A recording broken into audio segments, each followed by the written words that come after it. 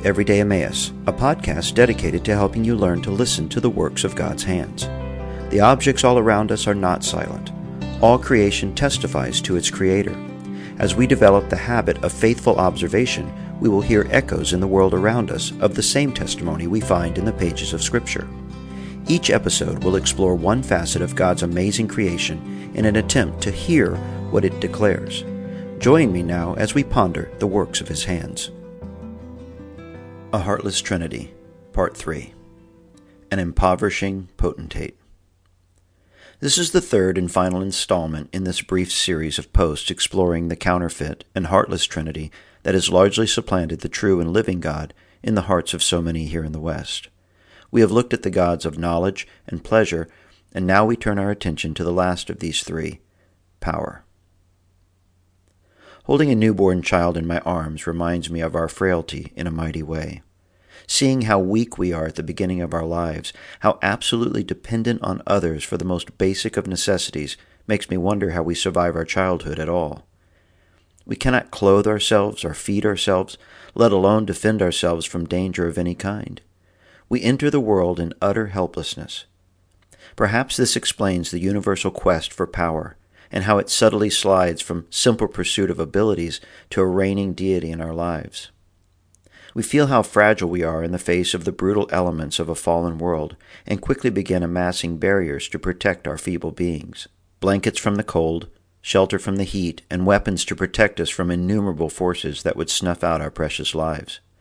Our perfecting of protection becomes the place our hearts can rest. Power is the yearning of the weak. The pseudo-god of power takes on many forms. It doesn't just deal with military might or the strength of castle walls. The successful businessman as well finds security within the fortress of his wealth and status. The lovely woman, too, may come to see that she has currency in her beauty that can buy almost anything. And the doctor or the college professor may find a sanctuary in the might of his expertise. In short, the only salvation this counterfeit God can offer is a temporary place to hide, a shelter that the relative wealth of some particular strength provides. But its throne is established squarely on the ground where moth and rust and thieves abide. How quickly the woman's beauty fades, how suddenly the businessman's barns are emptied of their store, and how soon the expert's findings of mere months ago are overturned by further data. This God is an impoverishing potentate.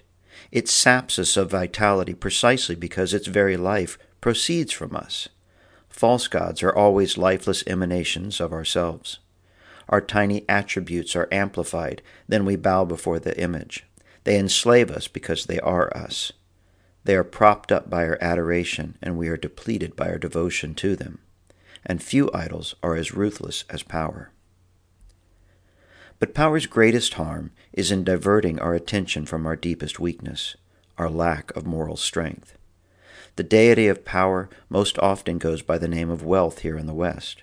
If I can have not what I need, but what I want, exactly when I want it, my sense of vulnerability fades into the pining mist of yesterday, and my moral poverty is masked by the power of wealth. I am rich, have become wealthy, and have need of nothing, and do not know that you are wretched, miserable, poor, blind, and naked.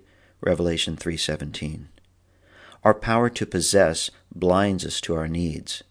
The tattered rags of our filthy righteousness go unnoticed for all the distractions that wealth and power grant us.